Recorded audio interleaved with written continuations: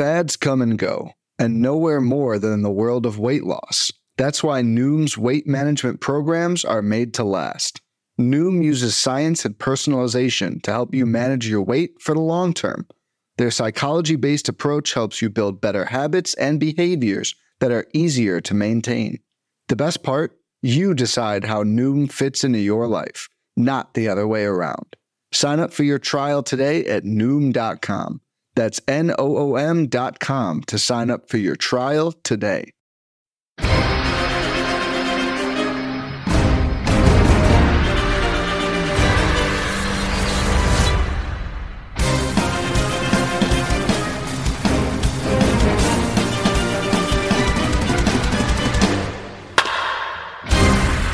What is up? Welcome to episode number 247 of On the Corner, the official PitcherList.com podcast. I'm your host, Alex Fast, joined, as always, by the very supportive Nick Pollack. Hey, Nick.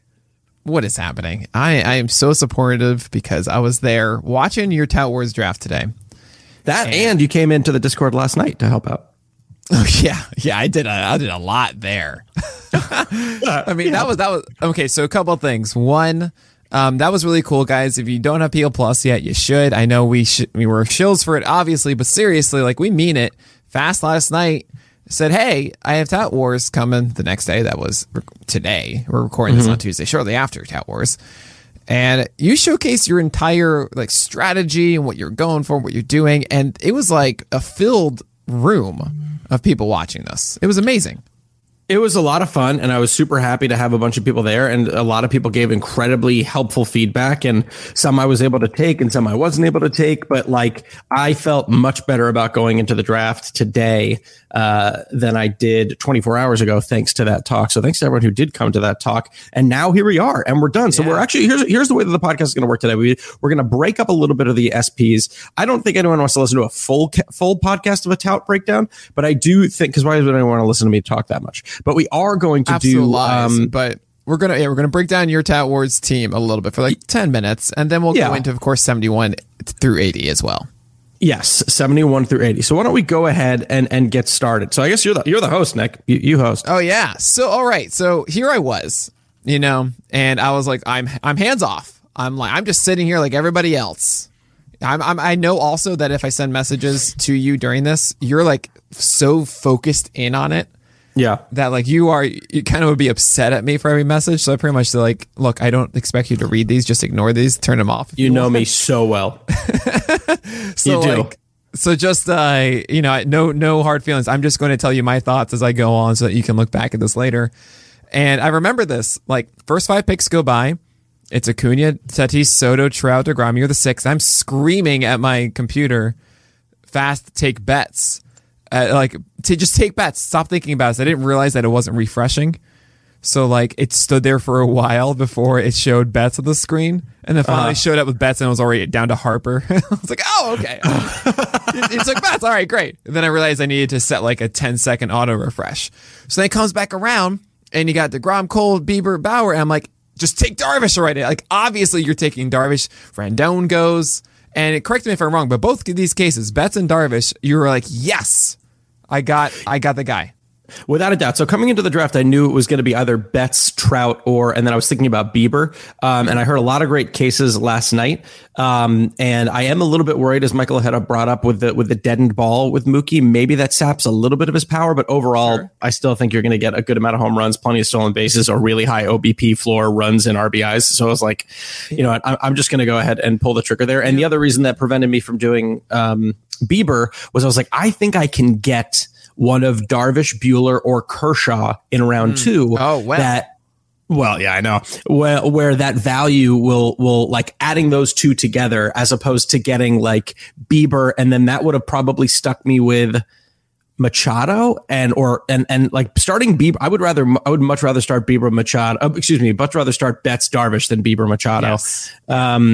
So I was really happy. And then when Darvish came around, to be honest, my draft software actually had Walker Buehler a little bit higher. So like $1 or $2. So I was like, okay, because there's two concerns there. One, injury from Yu Darvish. Two, Walker Buehler always just being with the Dodgers. But I ultimately ended up deciding, saying, you know what, he's number 4 for me for a reason. And I went with Darvish, and I'm just so happy with that start. So the one thing that I messed up with here, guys, is I didn't actually outline what kind of league this is. This is a 12-teamer. I believe it's 5x5. I mean, can you work out with us what the actual stats that are being used for this one? So it is 5x5. Take away average and replace with OBP. Sure.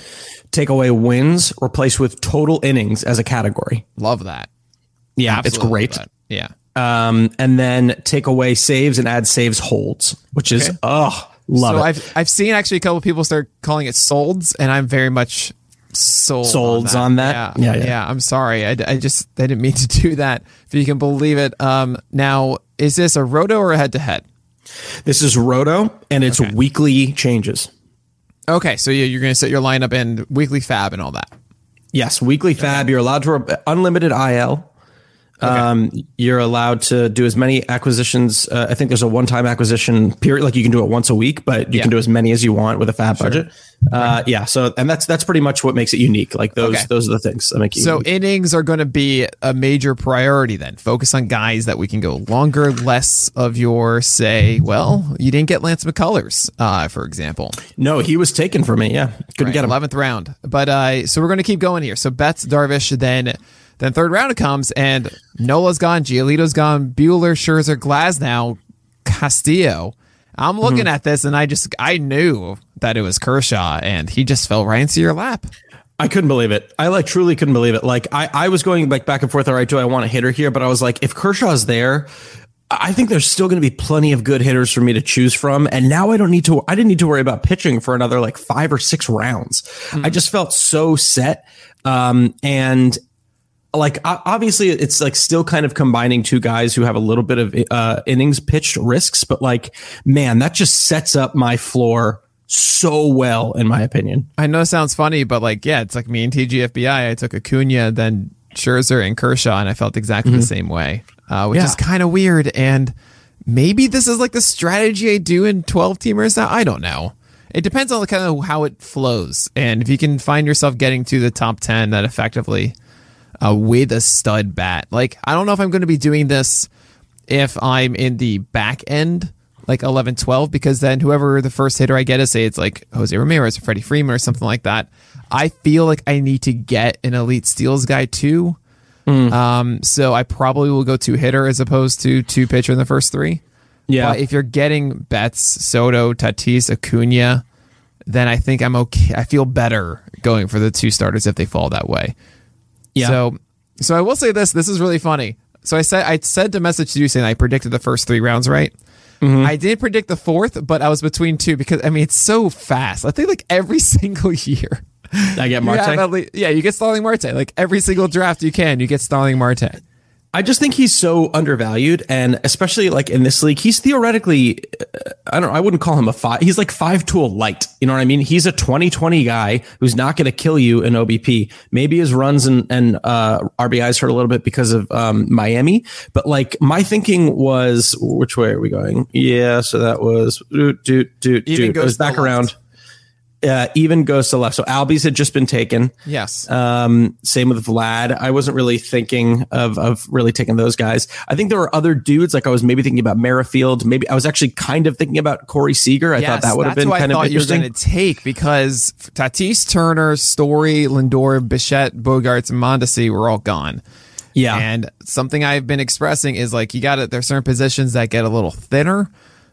Shortstop, I think Seager was the last. Maybe Tim Anderson, who went the 7th, which I kind of like from Anderson and Clegg, but that was kind of thinking like, oh, okay, I think Fast will probably go and lock up that shortstop position. I definitely crossed my mind. I think the reason that I decided to go Marte is because Seager's biggest benefit is he's going to give you like probably 30 home runs, right? He's going to give you good OBP and he's going to give you 30 home runs. Sure. Getting Betts and Marte allows me to be like, okay, I don't need to hunt for stolen bases for a really long time. As a matter of fact, I can just let the rest of my team sort of slowly compile. I don't need to search them out. And then that directly responded to what I did with the next pick, which made me really excited, was by getting Pete Alonso, because then I'm set. No, I'm not set, of course, but I'm feeling pretty good about home runs and stolen bases and runs and RBIs through the first 5 rounds. Now, did you want Jose Abreu, who went the pick before? It was literally back and forth between Jose Abreu and Pete Alonso. Yeah. I think I had maybe Pete Alonso with a little higher OBP. I had Pete Alonso slightly higher in my rankings, but I would have been happy with either. Whoever was there, I was taking. So I was a little worried when you didn't take Seager, and essentially Tim Anderson got off the board. I was like, what are you going to do at shortstop? But we'll talk about that a little bit, just a moment later. The Starling Marte, the second you did, I was like, of course. Why'd you ever doubt that you wouldn't take Starling Marte? Because this is literally like every year used to be JD Martinez and Marte, like the duo of champions for you. I just love it. I just think they're there. Yeah. I'm not criticizing it whatsoever. Starling Marte in the first round is solid. And it's kind of funny also, going back to Anderson and Clegg, I see that they took Aaron Nola, Zach Gallen, and Kenta Maeda, and I'm like, hey, what's up? How we doing? All right. So Pete Alonso in the 5th, I think that's a solid pick. I think it also really helps considering that Mookie Betts and Starling Marte aren't those super home run bats. They are great, but they're not the elite home run guys, and you need one of those. And then it didn't surprise me whatsoever that you went after Liam Hendricks in the 6th. I think some people might think that's a little aggressive considering we have seen cases where closers start going in like the 8th or 9th as opposed to the 6th. But I do know your theory, either get like the lock of like one of the top 3 essentially, or then just don't. Well, yeah. So, I mean, being in a saves hold league, my original logic coming into this was just like, just wait, just like really, really wait. And then you were there last night. I poured over the projections. It took me a long time to input the projections, but the thing that gave me the biggest headache is how do you value the projections, right? The RotoLab software allows you so many different ways to value your projections. And that's where it's really, really difficult. So I finally ended up with a valuation system that I felt comfortable using. I think it was like a 66-35 split between hitters and pitchers. And then I used this method that's inside of the software called the PVM method that Andrew Perpetua helped me prepare last night. I came up with the proper weights. With all of that done, I had to say to myself, okay, you have to trust what these are at this moment. You know what I mean? You just have to trust what these numbers are. And at that moment, Liam Hendricks was a $41 player, according to the software, right? Because you know he's going to get, doesn't matter saves or holds. It's not just that. He's going to get you a lot of strikeouts. He's going to get you a low whip, and he's going to get you a low ERA. And I just figured, you know what? I'm not in love with any single person who's on this board right now. And I think there are so many other players that I can get later that I did end up getting, at least a few of them. So I'm just going to go ahead and pull the string, and then I don't have to worry about closer for a long time. So I was thinking maybe you were considering one of JT Realmuto. It is the 2-catcher league. And Gleyber Torres, because you didn't have that shortstop situation wrangled, or actually Tim Anderson is probably the one I'd go for. Maybe not if it's OBP, but yeah. That what I was thinking then was like, okay, if Liam Hendricks is 41 and the next closer was like Edwin Diaz, I was like 27. Yeah, well, that dollars or $20. Yes. Exactly. That was everything that fueled it, because it was like, you're right. I looked at Torres, I looked at Anderson, and then I thought like, okay, I could probably still get another guy. I actually had Semien pretty high up. So that was your answer at 10th. In the 10th round, you did go Semien, which I really do like. I think Semien is getting undervalued, especially being in Toronto. Roster Resource currently has him slotted 2nd in that lineup. I can't express enough how good the Toronto Blue Jays lineup is. And I want to get pretty much everyone in it. Lourdes Gurriel Jr., Cavan Biggio, even though they might be in the bottom half of that lineup, it doesn't matter as much. And in arguably the 6th best hitters park in baseball in Dunedin, as it's projected to be at this point. So the first 2 months of just... That, by the way, I know you trained. No, you know what's funny? My wife's family actually grew up right outside of Dunedin, and I always make the same joke when we're at dinner, like, are you Dunedin? Oh my God. Yeah, I know. So I love it down there. I'm the one that makes all the bad jokes, right, guys? I know, it's just me. I know. I love it. Yeah. So and then hopefully it's still a pretty good offensive park when he's up in Toronto. But yeah, I thought that was later, but I thought it was good. Yeah, I really like that one in the 10th round. Now, the 3 picks before were Eugenio Suarez, Max Muncy, and Jose Barrios. So Suarez and Muncy, love these because, again, OBP league, and you are padding home runs. Like, you needed the help, essentially. Like, Betts and Marte allows you to go for Suarez and Muncy, essentially. Yes. And so I really like that. I'm a believer in Suarez. I'm a believer in Muncy, especially OBP too. So the averages don't hurt as much as they normally would. Did you feel like a fist pump in the air when you got those guys? Oh, there were. It wasn't until like the 11th or 12th round that I was like pissed that people were taken. I felt really confident about the draft coming into Barrios, just because it's exactly what you said. I had the stolen bases. I had the OBP. I was just lacking in home runs, but essentially picking up, 70 home runs with Alonso and Suarez. That just got me really excited. And I love Muncy, not just because of the OBP, but because of that I'm just such a sucker for flexibility, right? Sure. I just think that's real. Now, I do wonder if maybe I should have been less of a sucker in a weekly league. I wonder if that ends up mattering a little bit less, because the best part about multi-eligibility in a daily is you can plug and play every single day. Right. But in a weekly, that's maybe not as beneficial. But with that said, all it takes is one guy to get injured, and then I've got backups. It does give you more options for who to pick up on the wire. Mm-hmm. So don't underestimate that at all. Barrios, I was initially surprised about. And essentially, your theory was related to innings. Oh, yeah. I mean, I would not be surprised if he's a guy who gets 180 innings this year, because I think those guys actually might not be as plentiful as we think. The Twins do not have a team where they can rely on they're not going to be a 6-man rotation. If they want to stay competitive in the AL Central, they're going to need to have him and Maeda go a bunch. So I don't know. I just thought it's going to be 185 innings. They're not going to kill me. There's still some really good upside there. And the fact that he's my SP3 doesn't mean that I need to overtly rely on him. Like Darvish Kershaw just sets it up where if Barrios struggles and is a low 4 ERA, high 3 ERA guy, as long as he's getting me innings, that's actually going to be fine. Yeah. Barrios, I think it's fine. I'm fine with it because like Barrios is not going to hurt your squad. No, like you're gonna have him in, and that's gonna be good. It does make me think like Marcus Stroman, who went in the 14th, could be near close to the same thing as Jose Barrios, who went 5 rounds later. You did get also Sandy Alcantara in the 12th, which I very much like, and I think will outperform Barrios, even in this innings one, because I kind of feel like the Marlins are just gonna let Alcantara pitch. You were definitely in my head on that pick for sure. Good. I wanted to be there the entire time, just kicking around all the time. And then you mentioned before we had Semi in the 10th and then Jorge Soler in the 11th round. So you're buying a bounce back there. Yeah, I still believe in the power. And I needed a guy who had more home run potential there. The home run potential was going to be super important for me there. So yeah, I figured I'm going to take these home runs while I can. Cool. We are going to speed through here because might go a little bit long on this podcast. Sandy Alcantara in the 12th. As we talked about, we definitely listened to the 31 through 40 podcast to get more about Alcantara. Andrew McCutchen was a little bit of a surprise to me. But essentially I'm imagining top of the Phillies lineup. He was hurt last year. Good bounce back candidate. And for an OBP league, there's some value. Yeah, that's exactly what I was thinking. I mean, just keep with that OBP floor. Here's the TLDR. We can rush through the rest of this. I mean, all of these, the way that I set my team up as it was happening that I didn't even realize, I think I set up with a really, really nice high floor. Right? Sure. Like even if some of these guys don't hit, there's so much floor around there that it allows me to end up taking risks. You know what I mean? Like getting Liam Hendricks and Nick Anderson, and then I had another Chris Martin.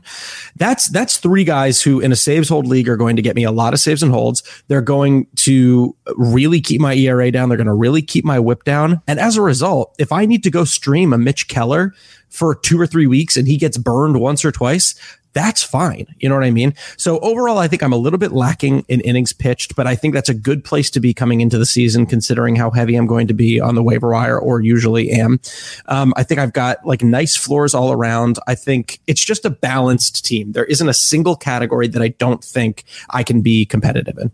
So what you're saying is that you pulled out the rugs with how much of a floor you have now. Very nice. Yes. I installed some nice hardwood floors. Yeah. And now all we have to, we just have to see if I live in a shack or in a multi-floor. Yeah, right. How springy is it? So can you reach that ceiling? A couple quick things. So what was your favorite pick? And I already know the answer to this, I think, after the 15th round.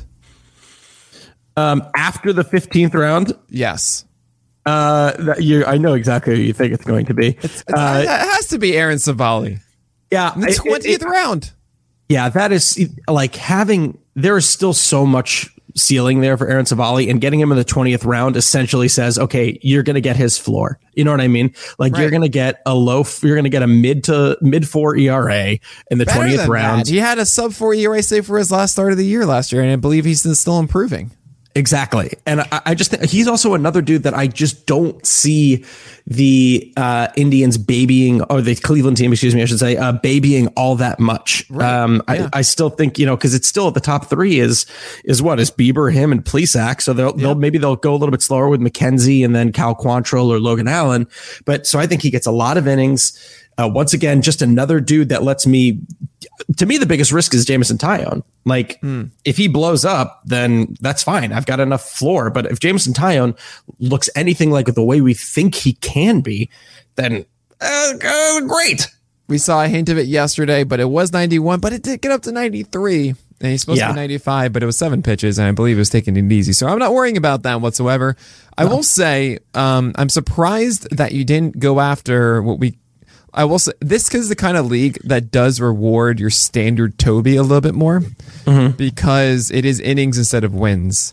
And if it's innings, then I go for a little bit more of the efficient guys that, like a Mike Minor, for example, Brady Singer even.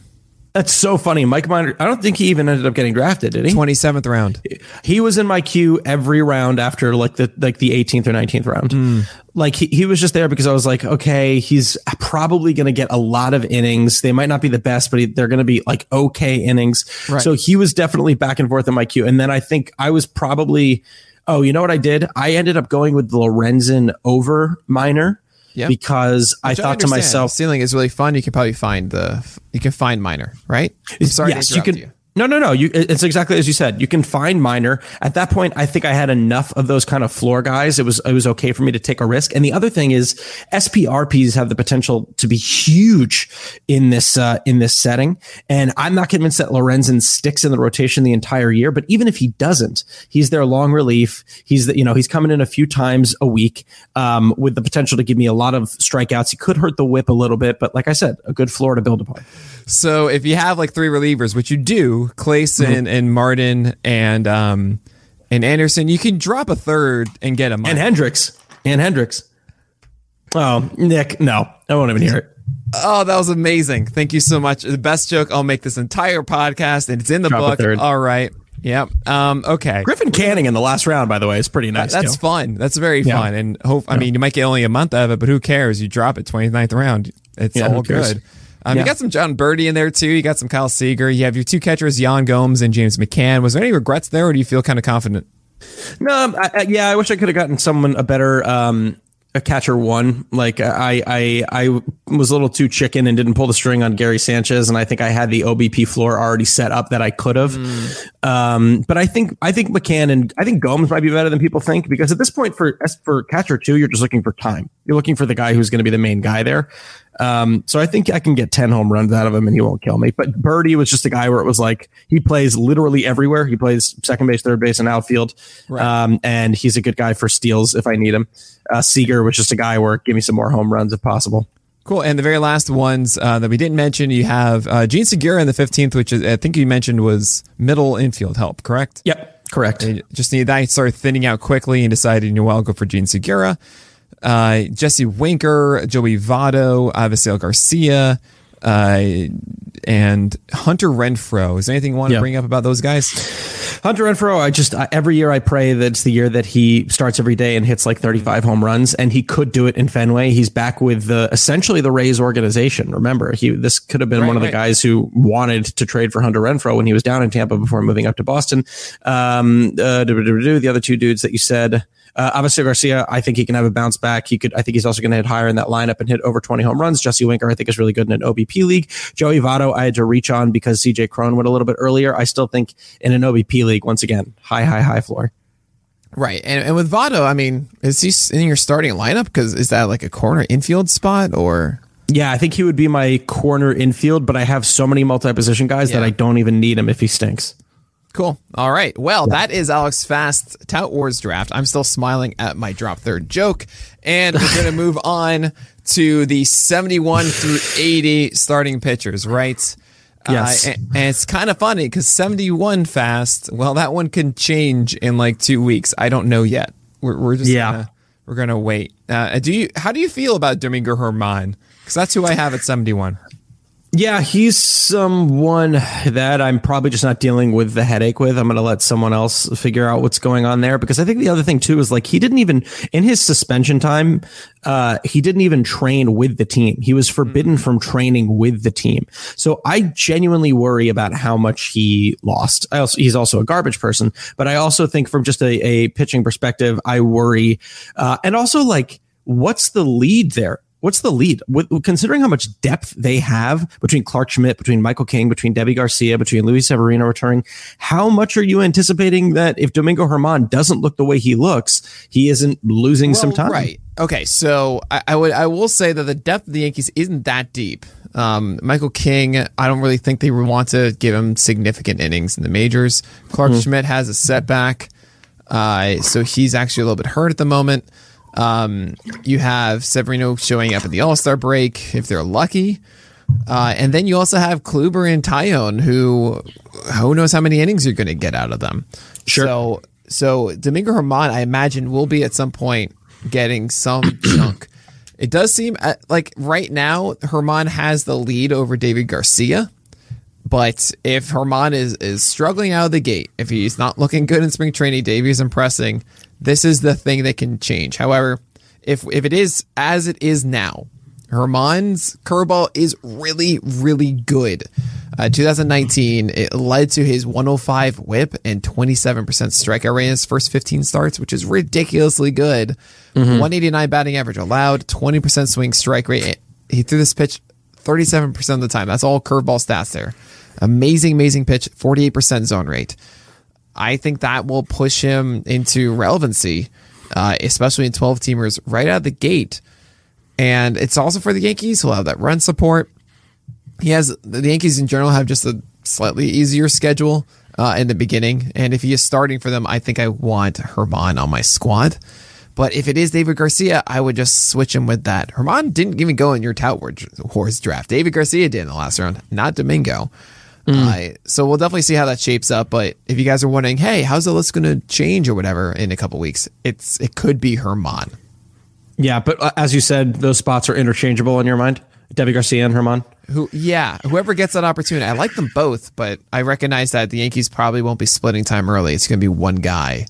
Yeah, and if they're going to choose someone, it's probably Germán, who's done it for longer already, and Davey, who could theoretically, they'll just put him back in the minors and they'll let them, stew there or whatever for some amount of time.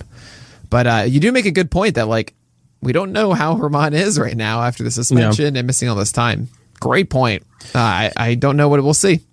Yeah, we'll see. He's definitely a guy to monitor in spring training. Ironic as we move on to number 72. I didn't know that you actually had him this high. And that makes me feel very good. The guy who I ended up taking in Tout, Mr. Michael Lorenzen himself. Well, I mean, if you guys remember from the last episode, this is the tier, right? Continuing from, I believe it's tier 7, no, tier 8. That's tier 8 shots. Yeah. So I'm preparing myself to take a chance on something out of the gate. Who do I think right away can make that impact and be impressive? He gets the Pirates first, and he had a 14.5% overall swing strike rate. That's it. That's the sell. If you're drafting in a 12-teamer, get Lorenzen at the end of your draft, start him in the first start, see how things are going. His slider and changeup both held a 24% swing strike rate last year. That's really, really good. 2 pitches, missing bats at such a high frequency, and he can throw 98 or whatever. It's kind of crazy. Even in Lorenzen's starts, it was 96 miles per hour as opposed to the 97 as a reliever on average. Yeah. I find myself consistently pushing Lorenzen up and up. Yes, this can fall apart. We're at the point that all of these guys can just not be relevant within a week or two, but these are the ones I'm putting some investment in early at the end of my drafts just to be like, okay, I'll take my first chances on you guys. Lorenzen is someone that you don't want to miss. Yeah, I mean, I'll take it all day considering I just drafted him. I think, those are all the positives, and I think there are a lot of really good positives, right? I mean, I think each individual pitch has such a nice, like, fun movement profile to it. The thing that scares me is just the command, right? Just having like he could just really blow up that whip. But like you said, he's a guy. We're at the tier, to reiterate what we talked about in the last podcast. We're at the tier where, all right, give him 2 or 3 starts, and if he stinks, then go ahead and cut bait. There you go. And cutter and sinker are the problems there. You got to also think that like Lorenzen hasn't been doing this for too long. He's been trying to doing both things a bit. And maybe, well, he was before, but it's kind of one of those cases like, oh, you're a starter now. Like maybe your command improves with that, right? I mean, he's been bouncing around quite a bit. But yeah, it's not like he just started pitching last year or something like that. But I don't know. He's like, this is like, hey, you're going to try and be a starter now for the Reds. Like maybe that does help him get his command. So that brings us then to number 73, where he's a difficult person to rank for different reasons. And that is Eduardo Rodriguez, who is healthy so far, which is awesome. Like that's the most important takeaway, dealing with like heart issues. So yeah, why did you? I'm here. I have my own personal methodology as to why I ranked Erod over here. Yeah, exactly. But before I get into that, I would love to hear yours and to see what you were thinking. I actually had him higher. Wow, I had him a little bit higher. Well, okay. So Eduardo Rodriguez, if you guys remember my rankings last year, I had Rodriguez around 60, like closer to that. Well, I think others were more aggressive on it, and well, it doesn't really matter. Like COVID happened and it changed everything. But the reasons that I was down on Eduardo last year are still around, because I've said it before, 2019 was not a good year if you rostered Eduardo Rodriguez. Sure, it was a 381 ERA and a 133 whip, which that hurts. But it was a lot worse for the first 4 months and change until he had a wonderful 7-start stretch where 6 of them were enormously beneficial. And I think we don't realize that as a fantasy manager, you can't stick around that long. You just don't. You move on. You cut bait, right? And Eduardo is always going to be that volatile, undulating pitcher. He's a changeup focused guy that he can get swings on and get those chases, but it's not always there. And if he doesn't have his 4-seamer working that day, then there's nothing else in that repertoire. That cutter and slider are just not enough. Sometimes his sinker shows up, and it kind of did in that end of 2019. I don't really trust that that's going to be as efficient of a pitch as it was then. It's been so long since, and it was just a small spurt of it. So that just makes a inconsistent pitcher that I'm never really going to feel too confident about. But I can't imagine that Eduardo Rodriguez has a good start. Like he goes okay at the beginning and you're all right with it. But I really don't think that this is something I'm going to last the full season with. It's actually funny that you say that, because I was actually thinking about the consistency that was there. And that's just the consistency in the metrics that seem to show up for him in the past 2 years, right? Mm-hmm. Back-to-back years of 3.82 or 3.81 ERA, literally very similar FIP, almost identical walk rate, crazy. Very similar K rate, literally very similar swing strike rate. So the reason I brought that up is like, I essentially took that and I made it a little bit worse. And I was like, okay, that's what I think I'm getting from Erod in 2021. Well, okay. So like a cosine wave is inconsistent, but it's the average is the same. Okay. Yeah. Okay, great. Right. But that's but then we're talking about more roto versus head to head, right? Where maybe roto, you would bump him up a little bit more because of that. Yeah. Yeah, I would do that. I do think that you are going to see some great starts with Eduardo Rodriguez. You're going to see a lot that bang your head, and you're just not going to know what to do as a fantasy manager. It is so hard to keep the faith, when it's going poorly. Without a doubt. And you just don't know what you're going to get. So I'm not too sold. But hey, 73, I recognize that maybe it's good enough in the beginning that you want to hold at least for the first month or longer. Yeah. Yeah, I'm with you. I get it, and I'm hoping he has a great season because that'd be a fun story. Number 74 is a guy that is super, super interesting to me, and I'm happy to see him on this list. One of the best CSW performers overall last year. I believe he ended the year in the top 10. Not on the best of teams, however, and that is Brady Singer at number 74. So what were you thinking there? So Singer has a slider and a sinker. His sinker gets a ton of cold strikes, has seam shifted wake, and his slider isn't the big whiff pitch I need it to be. Right? He needs it to be. I want it to be. Right? He doesn't have a third offering that I really trust as a changeup, but it's not that thing. So to me, Singer is a bit of a Toby. I do believe that the sinker slider are good enough to get through starts, but we have seen some inefficiency from him thus far. And while that sinker is incredibly good at getting cold strikes early in counts, he has a terrible put away rate. And that's, I think, going to stick around. I actually don't even think he's going to keep that 23% strikeout rate he had last year. I think it's more like a 20% for a full year. I don't think his 260 BABIP is going to stick around either, considering it's a sinker-focused approach. And generally, you see more balls in play, not finding gloves with sinkers, but maybe it's such good seam shifted wake that it's avoiding the barrel enough.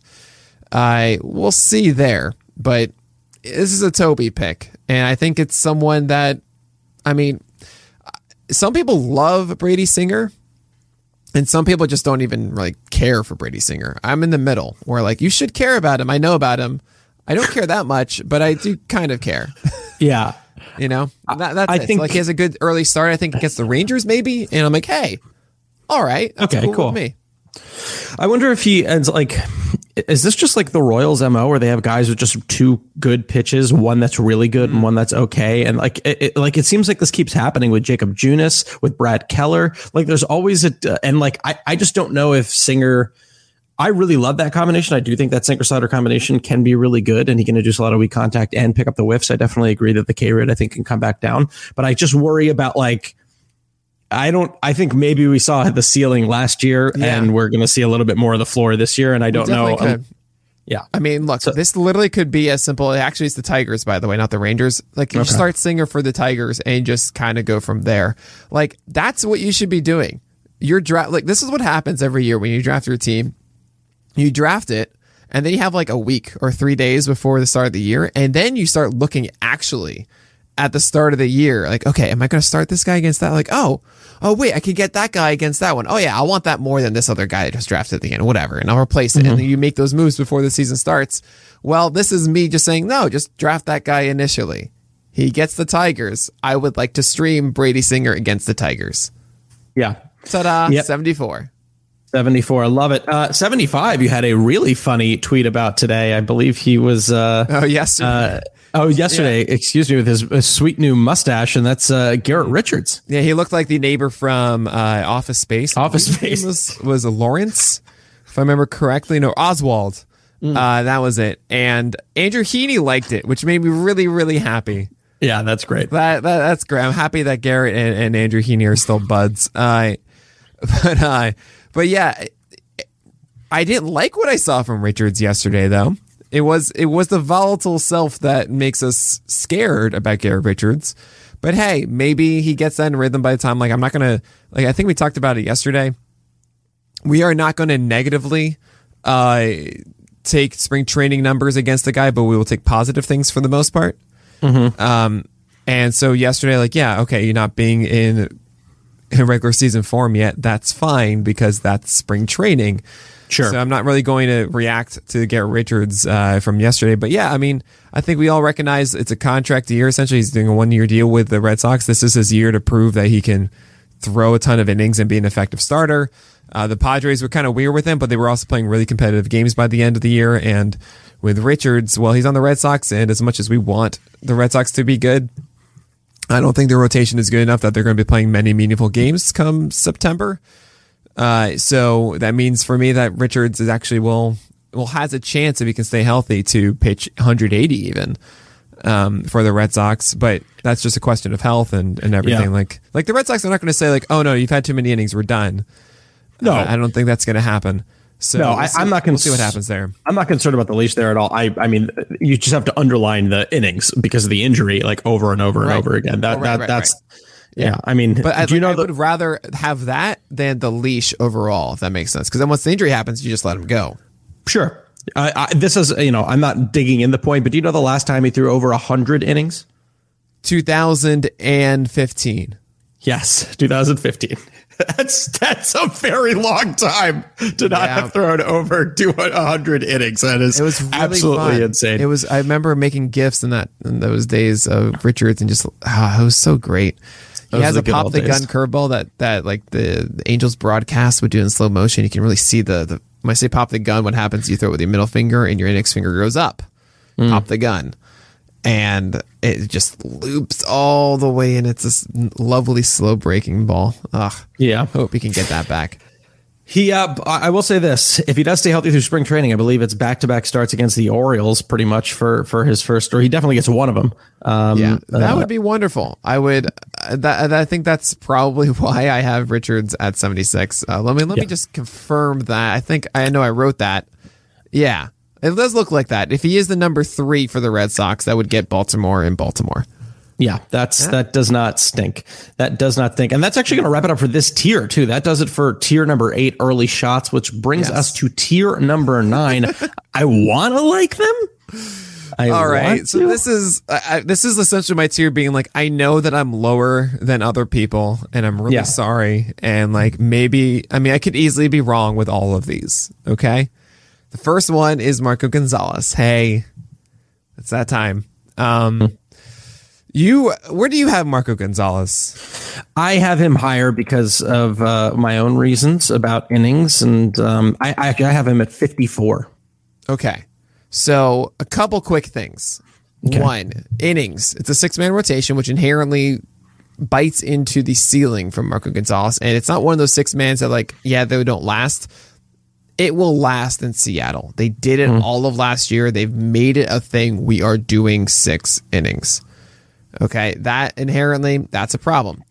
The second, I don't know. I mean, we've seen guys in the past have like normal, 3.9 ERA, 4 ERA seasons, and then for like 2 months have a 3 and change ERA. Like we've seen this so many times.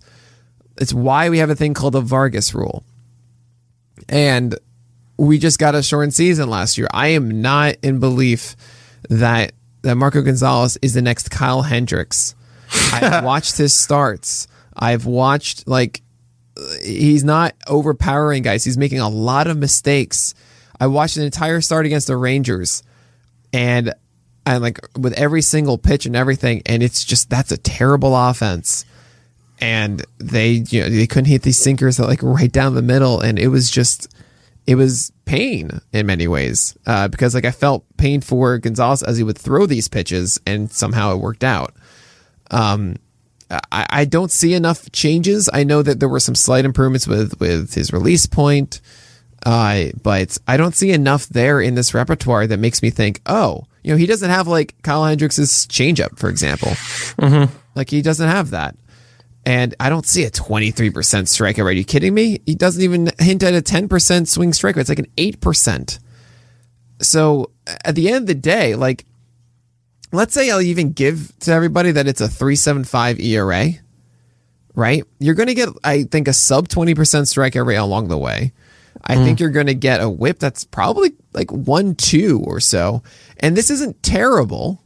Like a 3.75 ERA 1.2 whip is not actually does help you, but I don't really I just don't see any sort of path to repeating last year for a full season.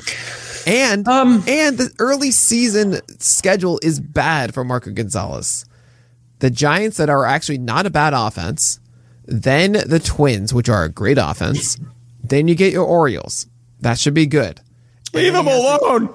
And then he has to get the Red Sox. You said it. They don't stink or whatever. Yeah. That doesn't stink going against them. They get the Red Sox. And it's I guarantee you, I'm so willing to say this. 4 weeks into the season, after 4 starts from Marco Gonzalez, you're going to look at this and go, why did I do that? You're going to be so frustrated at this. I hear you. I think it's a very valid argument. My counter argument is I think he's a better command guy than people give him credit for. He is like perpetually, like the past like 3 years, one of the best dudes in terms of command. He like constantly showed up in like top 10 command lists for me. And he has so much success with that sinker, putting it in the zone. He had the best WOBA on in zone sinkers last year, better than Brandon Woodruff, better than Luis Castillo. That means that there's something happening with that sinker that maybe it's extremely hard to time and not time it just to see. Maybe there's some really late break to it that's making it do what it's doing. But I mean, he has success. The numbers say he's having success when he's putting it in the zone. Well, in 2020, in a smaller sample. Yeah, but then the larger sample in command is 3-year sample. Sure. And the 2019, 2018 was a Toby you can find on a wire easily. Like that was 1.3 whips and above. You know, like, and like an ERA around 4 and not a 23% strikeout rate. That's who I think Marco Gonzalez still is. I don't think that the last year was like he did all these massive changes that has like now he's a new guy and we have to think of him in a new way. I just don't see that. You know, go ahead. It's not enough. That's all. I just don't think a 4 ERA with like a 19% swing strike rate or a 19% K rate and the potential to have those innings. I just don't think that. I think that allows you to get Mitch Keller. You know what I mean? It allows you to get those other dudes. In a 12-teamer, I don't want to roster. I don't want to draft that. I don't draft Tobies. Yeah. I just don't. And the only one that I would really consider is Dallas Keuchel, who I think has a higher chance and a better whip, a better ERA, more innings, and more wins. Okay. Yeah. Very valid points. Valid points all around. Now, how far the mighty have fallen. You used to, this man used to be in a very different tier. I used to have to be the one who would say, why do you like him? And now here we are on Andrew Heaney, number 77. When I title this, you liked your tweet, Nick. I know. You liked your tweet. I love watching Andrew Heaney when he's good. It's such a beautiful thing. I talk about pitch separation a lot with him because when he gets his fastball up and his curveball and changeup down, like it's a pure triangle dancing around the strike zone, and it's gorgeous. And the problem here is that he has never had a sub-4 ERA. He's had a home run problem. Maybe he improves this year. I think he's going to be a hipster in many ways of you just don't know.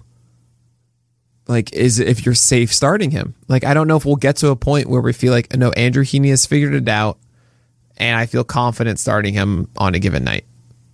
That's just the issue. Let's bring back to the. Sorry, go ahead. Yeah, go. Let's bring back to the. Are you more interested in Roto? Is he another cosign guy that like over it just kind of evens out? Or if you find yourself being like, I need to get strikeouts and a better whip, yes, because his whip has never been 1.3 and his strikeout rate is 25%. But he will pull down on ERA. And it's also, again, I got to emphasize this. You have to keep the faith with a guy like you can't just look at a projection and just go, oh, okay, this is what I'm getting for the year. Tell that to your June 2nd self, who is now dealing with like a 4.75 ERA and a 1.32 whip and like a 23% K rate. Like, no, the projection said this. That means he's going to correct it. I don't know.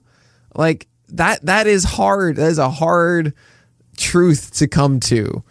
And it's going to mess you up.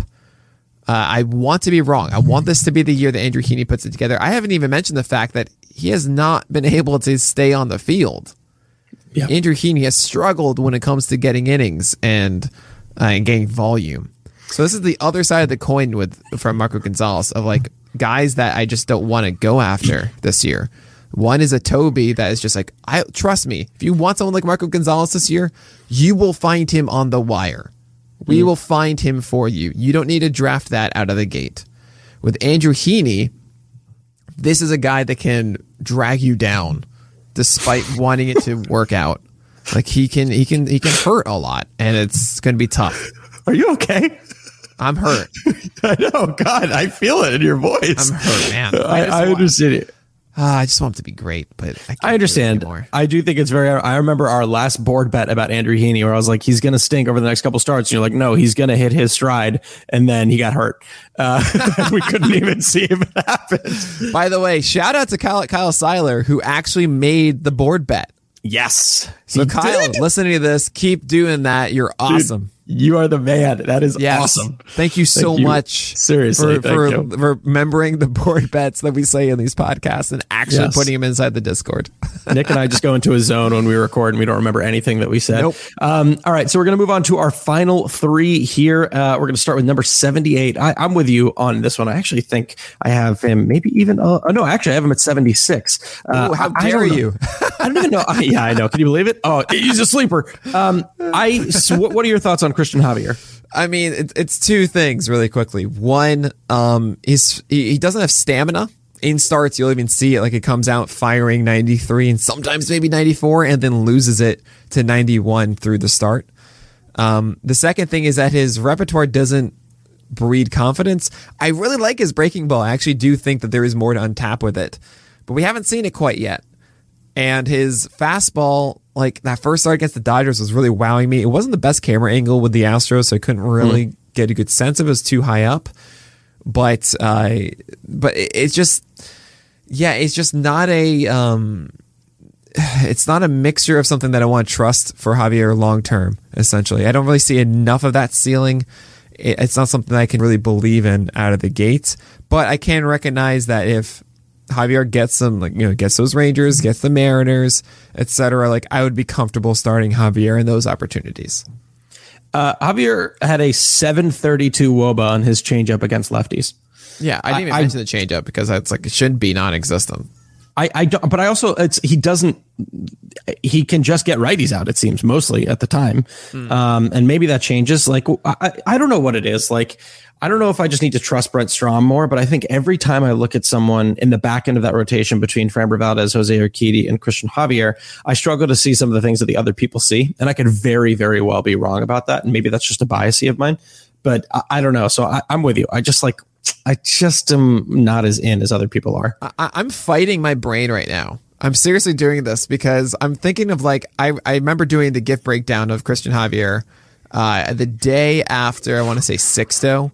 And people I think Javier debuted the same night, or there's someone else I did like, do Javier now next. I was like, oh, all right, okay. Add some more coffee, Yeah. And I have this distinct memory as if like the camera angle was so bad that I'm literally sitting in the bleachers and like the upper deck between first base and home plate, like looking at Javier. Like that is how like my perception of that camera angle of like I can't tell how good these fastballs are or not. Yeah. I literally can't envision the camera angle. Instead, I'm placing myself in the upper deck. I'm struggling, Matt. I know. Okay, Jesus. All right, let's finish this up before Nick completely breaks in half. Number 79 coming in with, I think if I recall correctly, this guy's sinker was the best CSW pitch in baseball. I think it might have been the best CSW pitch in baseball because of the absurd amount of called strikes it gets, and that's Chris Bassett. I think Aaron Nola's curveball was that, but Bassett is up there. Oh, Bassett's up there. I know he's definitely top 5. Yeah, that's the thing. The Bassett really only has that sinker. Sometimes the cutter shows up and it gets strikes, but it really is just that sinker. And I will say I am impressed that he's had over a 20% strikeout rate. But he's too close to a Toby, and that's just a problem. He hasn't had a whip above 125 since 2016, which is great. It's just not enough there for me to like.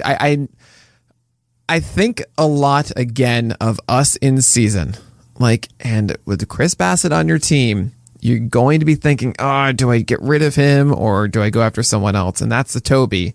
And you're going to have that feeling a ton. And here's the biggest problem.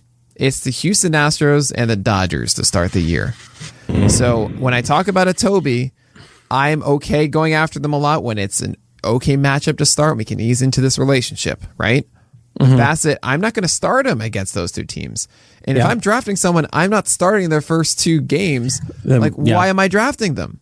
Yeah. So I'm not, especially because he's probably going to be dropped by the person who does draft him. Yeah, like I just don't put yourself in that position. The only person that I would even consider doing that is like John Means, who might get like the Yankees and Red Sox or something like that. I'm like, don't worry, long-term John Means, very much worth it. That's like a stash.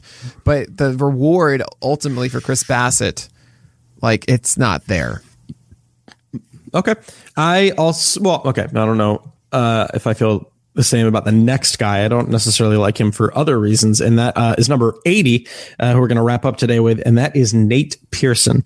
I had him pretty low as well. I had him at 82, and he was one of the guys that I got some of the biggest kickback on, which was a little bit surprising because to me, I don't think Nate Pearson's going to get the innings. I don't think he's ever been stretched out to be a starter. I don't think he's ever thrown 100 innings in his like entire career across multiple levels. I worry about his velocity breaking down over the course of his starts, as you said, stamina with Christian Javier. Yeah. I genuinely don't know if I don't think it's going to happen this year because they have Kirby Yates, but it wouldn't surprise me if 2 years if we were like, oh, Nate Pearson's one of the best relievers in baseball. But I just don't know if I trust that. Right. And I have him at 80 because we have no idea what's in store for Nate Pearson. Is he even going to go long in games if he does start? Like, is this just like a 4 and change pitcher? Because it's a fastball and a slider, and that's kind of it. Maybe that changeup too, but he isn't a finished product when it comes to starting, and it's going to be a lot of volatility. I very much recognize the ceiling here. This is a guy that can go like 7 innings and just go whoo and just dominate. But I think we're holding out too much for a guy. If he does get that rotation spot right away, I would maybe take a shot and just say like, all right, let's just see how he performs in that first start. But my instinct is that, yeah, this is likely not going to work out. And there's also the fact that he hasn't got a lot of volume because he's had constant injuries as well. Yeah. So I'm sitting out. He's also a fly ball pitcher in Dunedin. You know what I mean? He's a fly ball pitcher in Dunedin who you don't really want, right? That means the ball's going to be flying out of the yard. This is a guy, and it's not just last year, right? You could look at him and be like, oh, it's a small sample size. Throughout his career, he's been like a 45% fly ball rate guy. So that's going to keep happening, and I don't want fly ball guys in that park against those AL East offenses. So yeah, I think there's just too many risks there for me when it comes to Pearson. You know, I will say that in general, I do like his mechanics. Like, I don't think it's as volatile as I've seen with other hard-throwing guys.